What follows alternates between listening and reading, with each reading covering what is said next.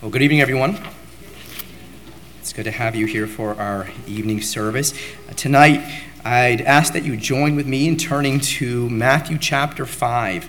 We have been looking at the Sermon on the Mount, specifically the Beatitudes of Christ, and they're listed here in Matthew chapter 5. And tonight we'll be focusing on verse number 5 here in a message that I've entitled, Meek, Not Weak.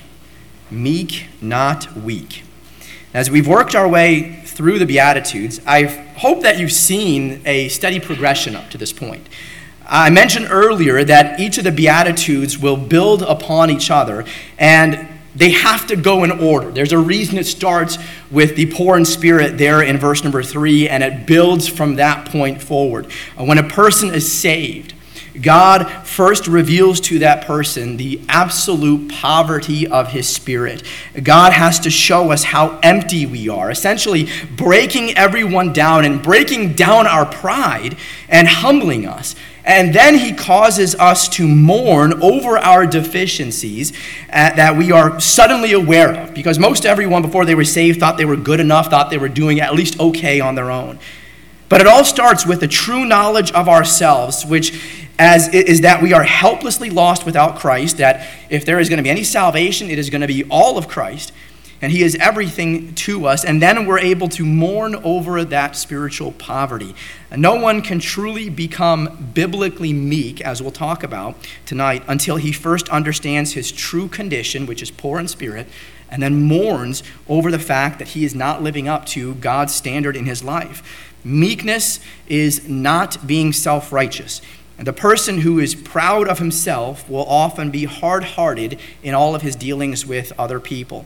But to get to this step of the ladder, which is step number 3, you have to step on the first two first. You have to go through being poor in spirit. You have to mourn over your condition before you get to this third beatitude, which is meekness. A poverty of spirit and mourning of heart must first be present in order for anyone to ever be the gracious picture of meekness of which the Bible speaks of here. And it's worth noting that there is also a difference when we come to this third beatitude, for where the first two dealt with more of a negative, this one, because poor and mourning are not necessarily positives, but we think of them more as negatives.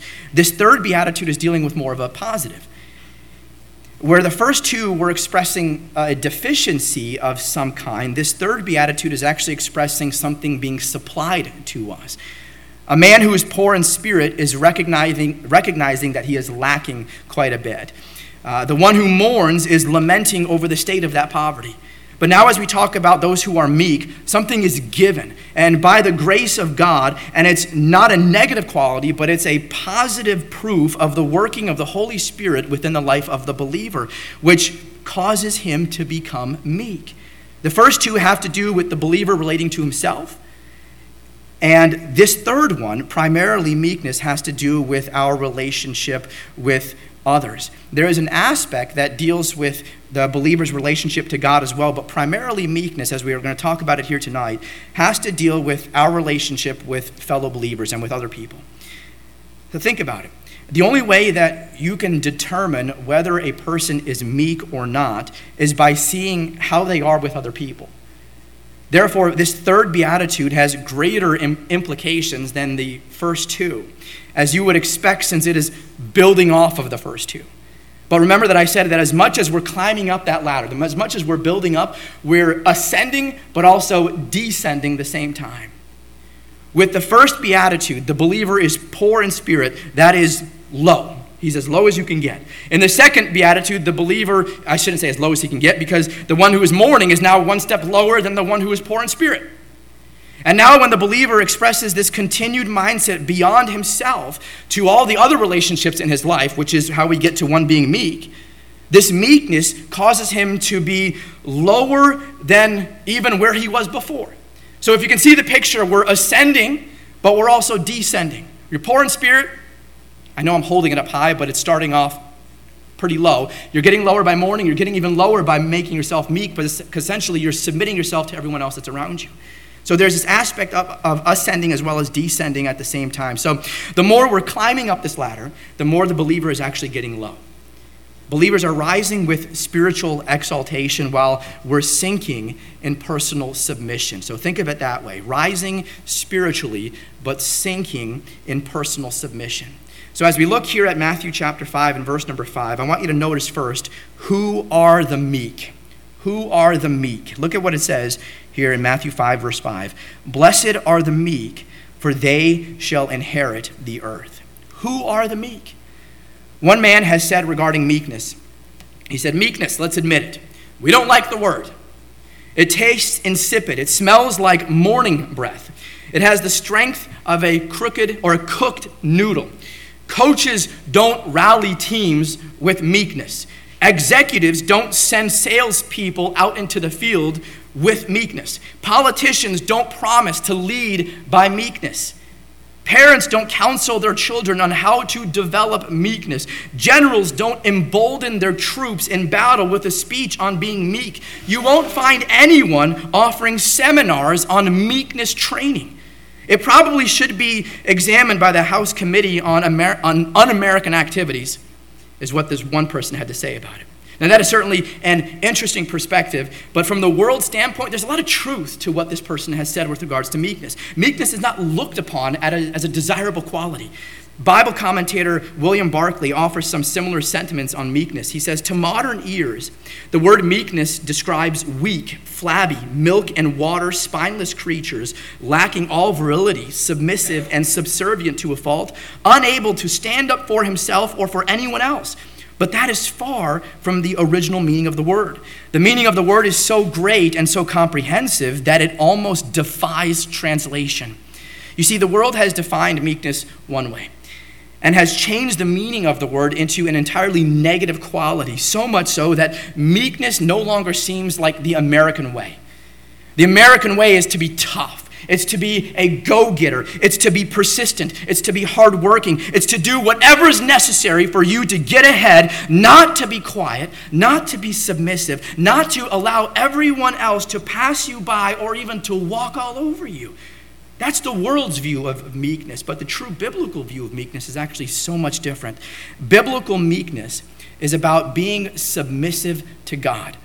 Whatever God wills is what the meek person desires. The story is told of a shepherd whom a local doctor once inquired. He said, "What kind of weather will we have tomorrow?" This is the doctor asking. "Well," replied the shepherd, "we will have the sort of weather that pleases me." The doctor then asked, "What do you mean?" And the shepherd answered, "The weather that pleases God always pleases me." "But shepherd," said the doctor, "your lot seems somewhat hard." "Oh, no, sir," said the shepherd. "I don't think so, for it abounds with mercies." "But you have to work very hard, do you not?" "Yes," he answered. "There's a good deal of labor, but that is better than being lazy." "But don't you have to endure many hardships?" the man said. "Oh, yes, sir," he said. "A great many, but then I don't have as many temptations as those people who live in the midst of the towns, and I have more time for meditating upon my God. So I am perfectly satisfied that where God has placed me is the best position that I could be in." Those who are truly meek, they don't argue and complain against God because they're content that where God has them, and they're content with what God has given them. They don't complain that God is keeping them in a place that they don't want to be. They don't talk as if God is treating them unfairly, if he's showing favor to someone else and not showing favor to them. Putting it simply, they don't rebel against God and consider God to be difficult. They don't open their mouths and complain because they understand that God is the one who is ultimately in control and he does what he chooses. And when the meek person does end up opening his mouth, it is to ask God for more grace that God may be glorified by how he responds to the trial that he's currently dealing with. This is exactly what the Apostle Paul did in 2 Corinthians chapter 12 and verse number 9, where he said this. He said, "And he said unto me," this is Paul talking about his thorn in the flesh. So he's talking as he's sought God out 3 times to remove it. And he's saying as far as what God has said to him in response to him crying out to God to remove it. He says of God, he says, "And God said unto me," Christ said, "My grace is sufficient for thee, for my strength is made perfect in weakness. Most gladly, therefore, will I rather glory in my infirmities, that the power of Christ may rest upon me. The meek person finds joy no matter where God has him, leads him, or brings him. Now, there are several characteristics of meekness that I'd like to point out to you as we still look at who are the meek. Now, notice first that meekness requires a flexibility to God's word. Meekness requires a flexibility to God's word. Again, it says in verse number 5, "Blessed are the meek, for they shall inherit the earth." Meekness requires flexibility to God's word. Those who are meek are always willing to bend to God's word. There are some people that are so stubborn. Even when the Bible flat out calls them wrong, they are still going to try to wiggle their way out of what they're doing or what they're saying or where they're going. Many people will approach the Bible with what they believe to be a truth because they read it by some scholar and some theologian that they admire. And then they'll come to Scripture and it doesn't line up, and so they'll try and twist and mangle Scripture to make it fit with this preconceived notion that they read about, even though it's not actually explicitly spoken of there in Scripture. The meek person doesn't decide what is truth until he reads God's word and doesn't allow other books, theologians, or authors to sway his thinking. The meek person will have the Bible as his final proof text and will always have the Bible be the end-all, be-all to everything. The meek person approaches the Bible understanding that it is God's holy word, which no other book can lay claim of. That the Bible is the source of all truth and echoes the sentiment that is found in Psalm 119, verse 18, which hopefully you read Psalm 119 yesterday. It's part of your Bible reading if you're keeping up with the Psalms. But Psalm 119, verse 18 says, "Open thou mine eyes, that I may behold wondrous things out of thy law." When the meek person comes across a teaching that is in opposition to what he believes, he yields himself up by the Holy Spirit and he prays for God to teach him in the right way. When the meek person finds any instruction in God's word, he seeks to obey it and to do it right away.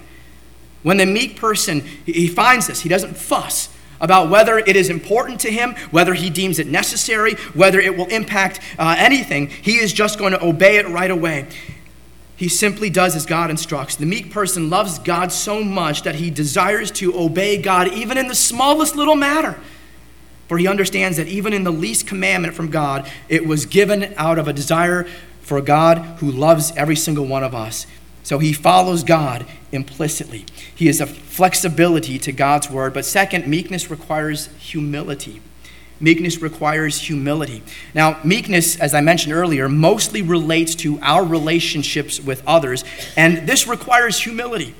The meek person will come alongside a fellow believer to be an encouragement to them. The meek person knows that the best of men are men at best, and he doesn't even make the claim to be one of the best men.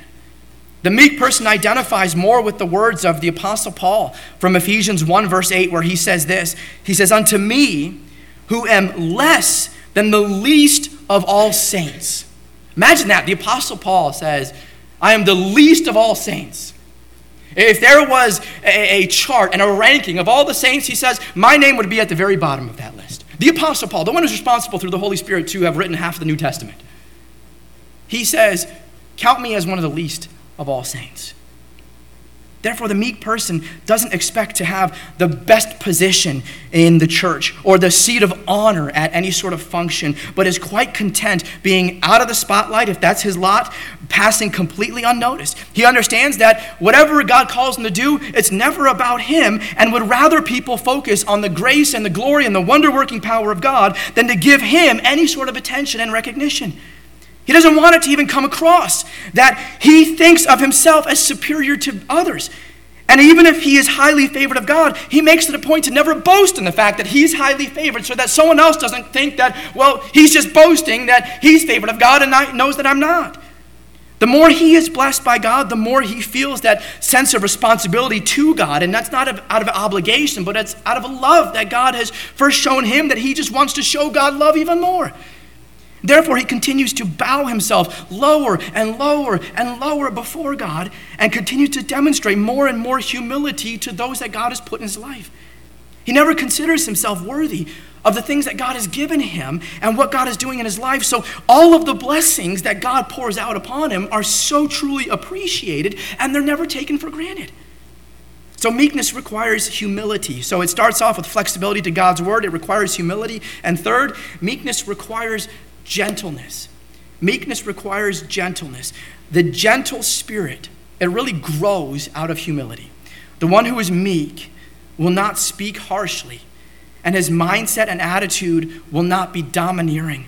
He considers it a blessing when he has the opportunity to serve the Lord, even if what he's doing doesn't put him in the spotlight.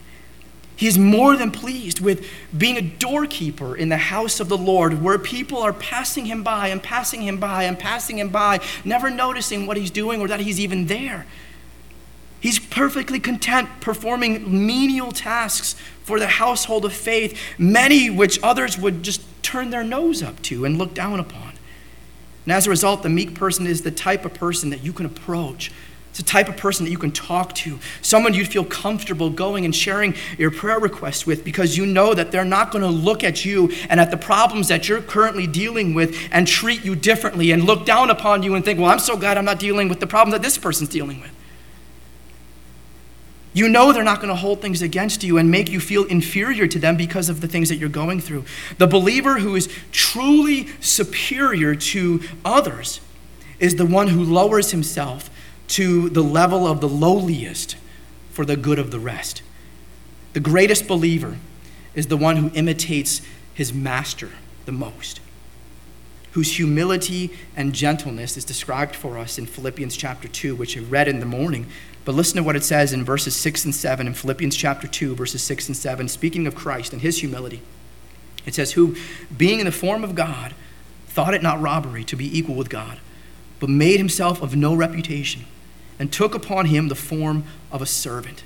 Now, these verses describe just how Christ came to earth, and he came as a lowly human being and the lowliest of the low. At Christmas time, we talk about how he entered humanity in the lowest possible way, being born in a stable, being placed in a manger. I mean, with no one around, and the King of Kings is literally born on earth, and there's not a soul but Joseph and Mary to see it. Christ demonstrated this humility, this gentleness all throughout his earthly life, so much so that we even see little children being able to approach him and him not turning them away. He was humble and gentle to all those who came to him. So meekness requires gentleness, but notice fourth, meekness requires patience. Meekness requires patience. We're told in Matthew chapter 18 and verse number 7. Matthew 18 verse 7 says, it must needs be that offenses come. It must needs be that offenses come. In other words, offenses are unavoidable. Inevitably, something will happen. Something will be said. Something will be given that will be taken offensively. And sometimes it's just a look. Someone will look at us and will take offense at how they looked at us.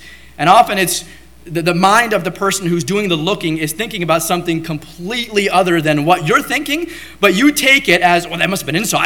They looked at me and then they talked to someone. They're definitely talking about me. Meekness requires patience. The meek person doesn't grieve over instances when he is offended. He learns to forgive and he learns to move on. In fact, for some of these people, they can become so used to moving on from offenses that they don't even recognize it when people are actually trying to be offensive to them.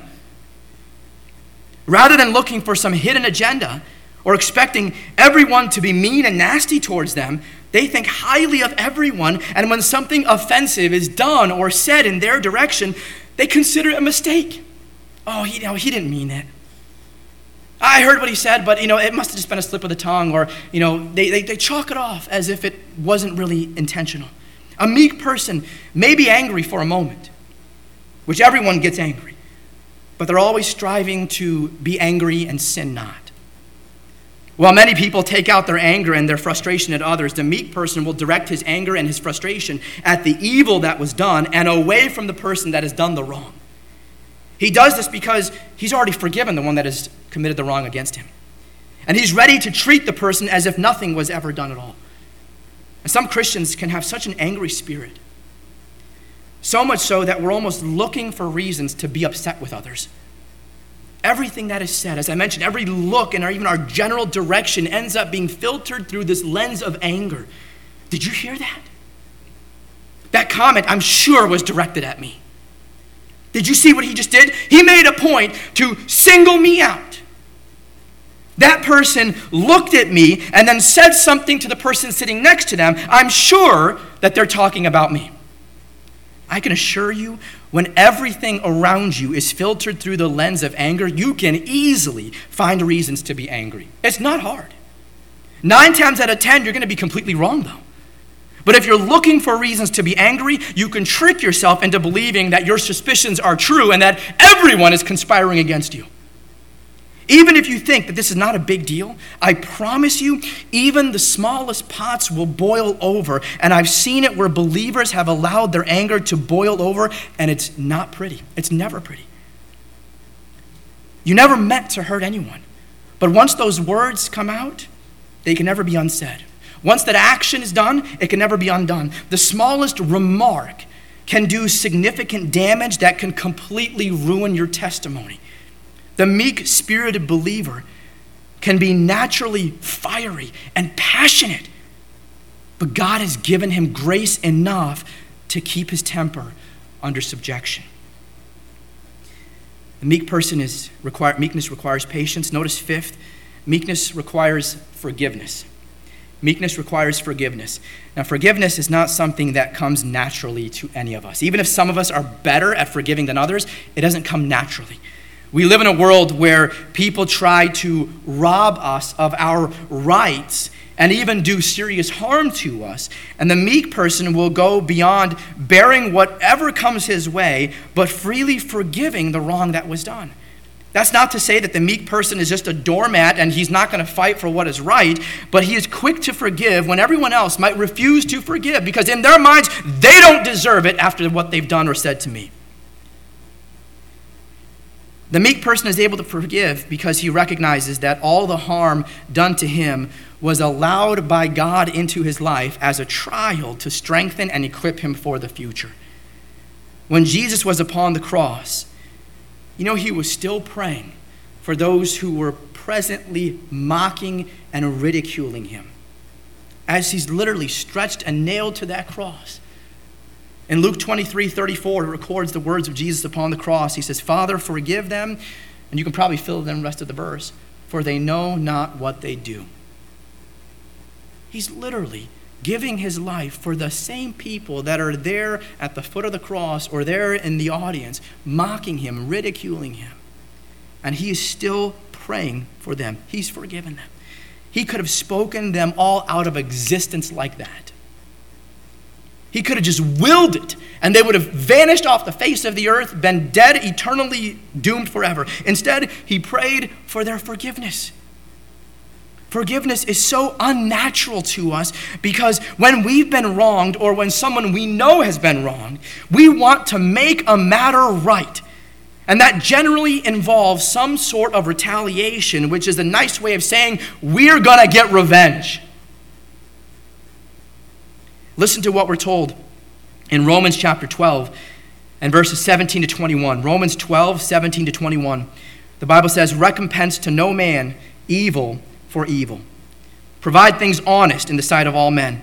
If it be possible, as much as lieth in you, live peaceably with all men. Dearly beloved, avenge not yourselves, but rather give place unto wrath. For it is written, vengeance is mine, I will repay, saith the Lord. Therefore, if thine enemy hunger, feed him. If he thirst, give him drink. For in so doing, thou shalt heap coals of fire on his head. Be not overcome of evil, but overcome evil with good. The meek person will not think it necessary to avenge those that have wronged him, because the meek person is content leaving the issue of vengeance to God. Meekness requires forgiveness. Notice sixth, meekness requires contentment. Meekness requires contentment. The meek person doesn't have his eyes set on getting more and getting more. He is content with what God has given him. He is content with where God has him. Sure, he's going to have ups and downs in life, but he rejoices in knowing that his God is the God of the hills as well as the God of the valleys. If God's face is shining upon him, he cares not whether at that moment he's on top of the hill or he's in the depths of that valley.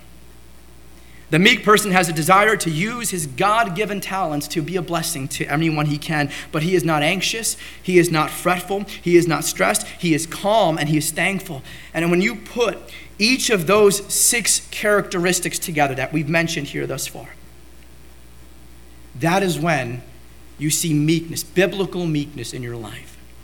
If you think you're meek, you're probably not. Because meek people always feel that they have so much farther to go before they truly are meek in the sight of God. Some of us have figured out how to remain good-tempered as long as we get our own way. But true meekness, which only comes through the grace of God, will stand against persecution, will endure opposition, will overcome cruelty and wrongdoing the same way that our Savior did upon the cross. So we've looked at who the meek are, and all of those 6 different qualities and aspects of what meekness requires fit into who the meek are. But secondly, I want you to notice how the meek inherit the earth, because the second part of that verse says just that. Blessed are the meek, for they shall inherit the earth. So how the meek inherit the earth. Now, inheriting the earth is seen in several ways. And I want you to notice first, the meek are seen as conquerors.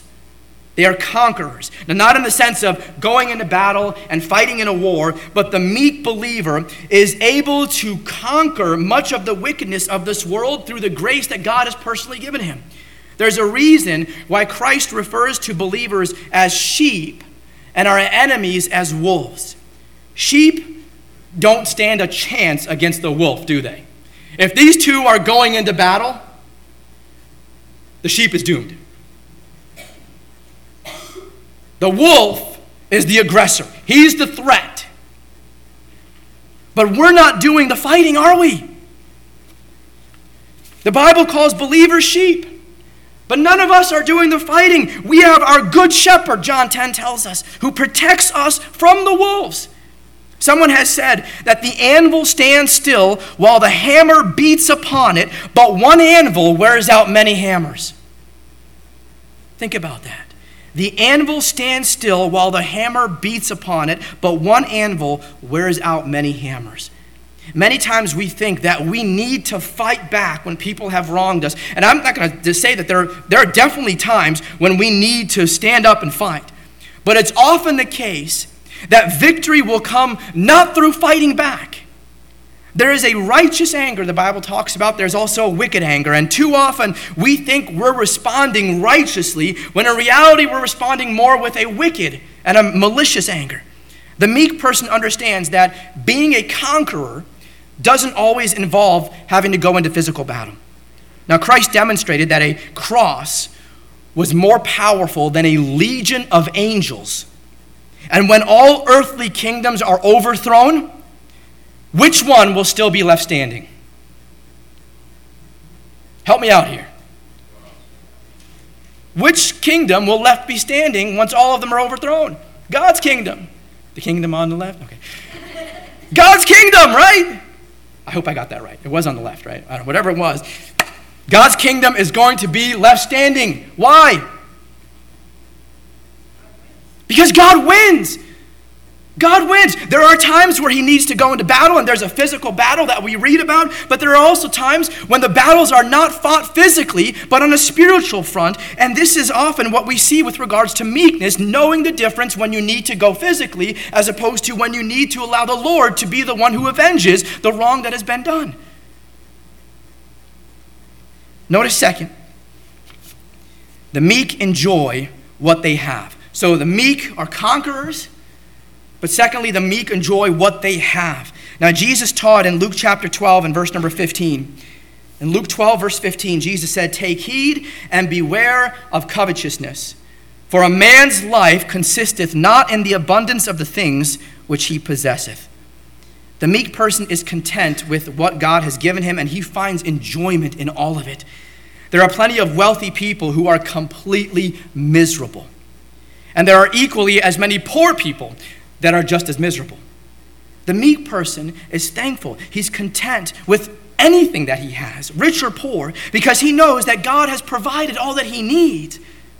And that is what makes his life enjoyable. Now you may be thinking, well, that's not exactly inheriting the earth, is it? because you would need to have everything if you're really inheriting the earth.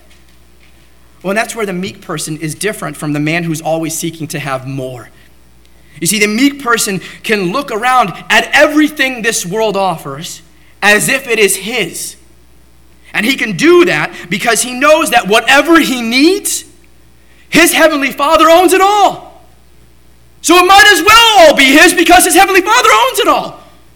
So not that he has to go and steal it all and say, well, this is mine, and this is mine, and this is mine. He's content with where he is, knowing that his heavenly Father has ownership over every little thing in the world around him. And if there's something in that world that he needs, he knows it's his because his heavenly Father is going to provide it for him. And praise the Lord that we can be meek with the things that we have. The truly meek person understands that if he's a child of God, which as a believer he is, he embraces the reality of Romans 8:17, which says, and if you're a child of God or you're a child of God, it says, then you're heirs, and you're heirs of God, it says, and joint heirs with Christ.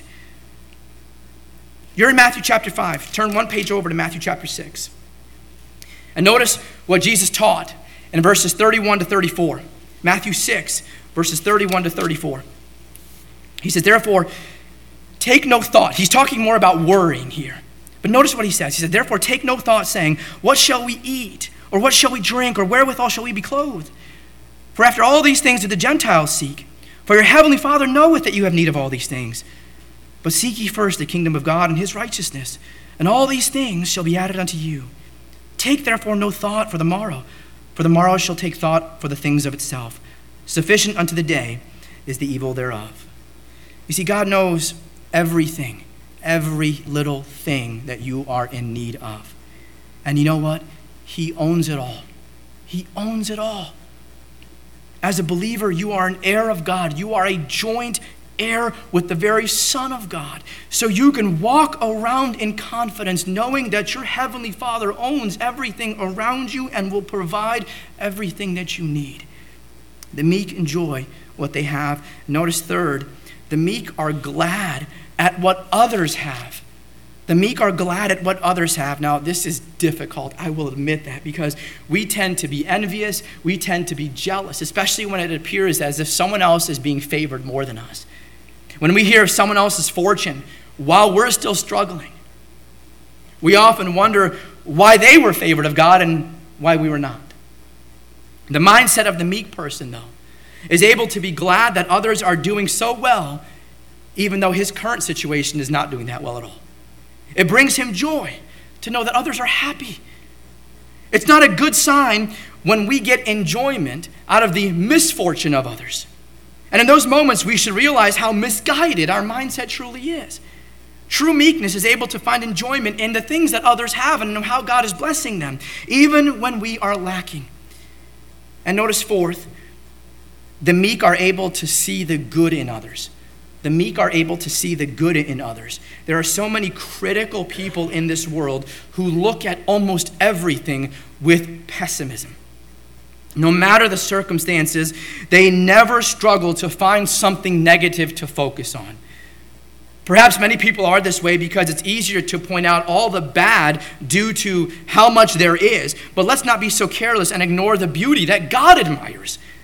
When we're meek, we're readily and willing to see the excellence in others without focusing on the areas where other people are struggling. Oh, I enjoyed the message today, but did you notice how the pastor mispronounced that word? Man, I really got it stuck in my head and I couldn't get it out. He really butchered that word, didn't he? I probably do. I invent some words at times. I enjoyed listening to the special music, but did you notice how that wrong note was played? It would have been perfect, but down a notch in my book.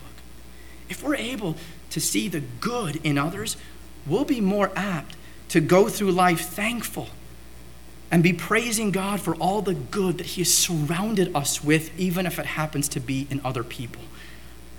And notice fifth, the meek inherit God's promise. The meek inherit God's promise. Again, blessed are the meek, for they shall inherit the earth. Christ is speaking of believers in this context. And the idea is more than believers inheriting the earth, but it's inheriting God's promised land. And in God's eternal promised land, all will bow before Christ, the King of Kings, humbly.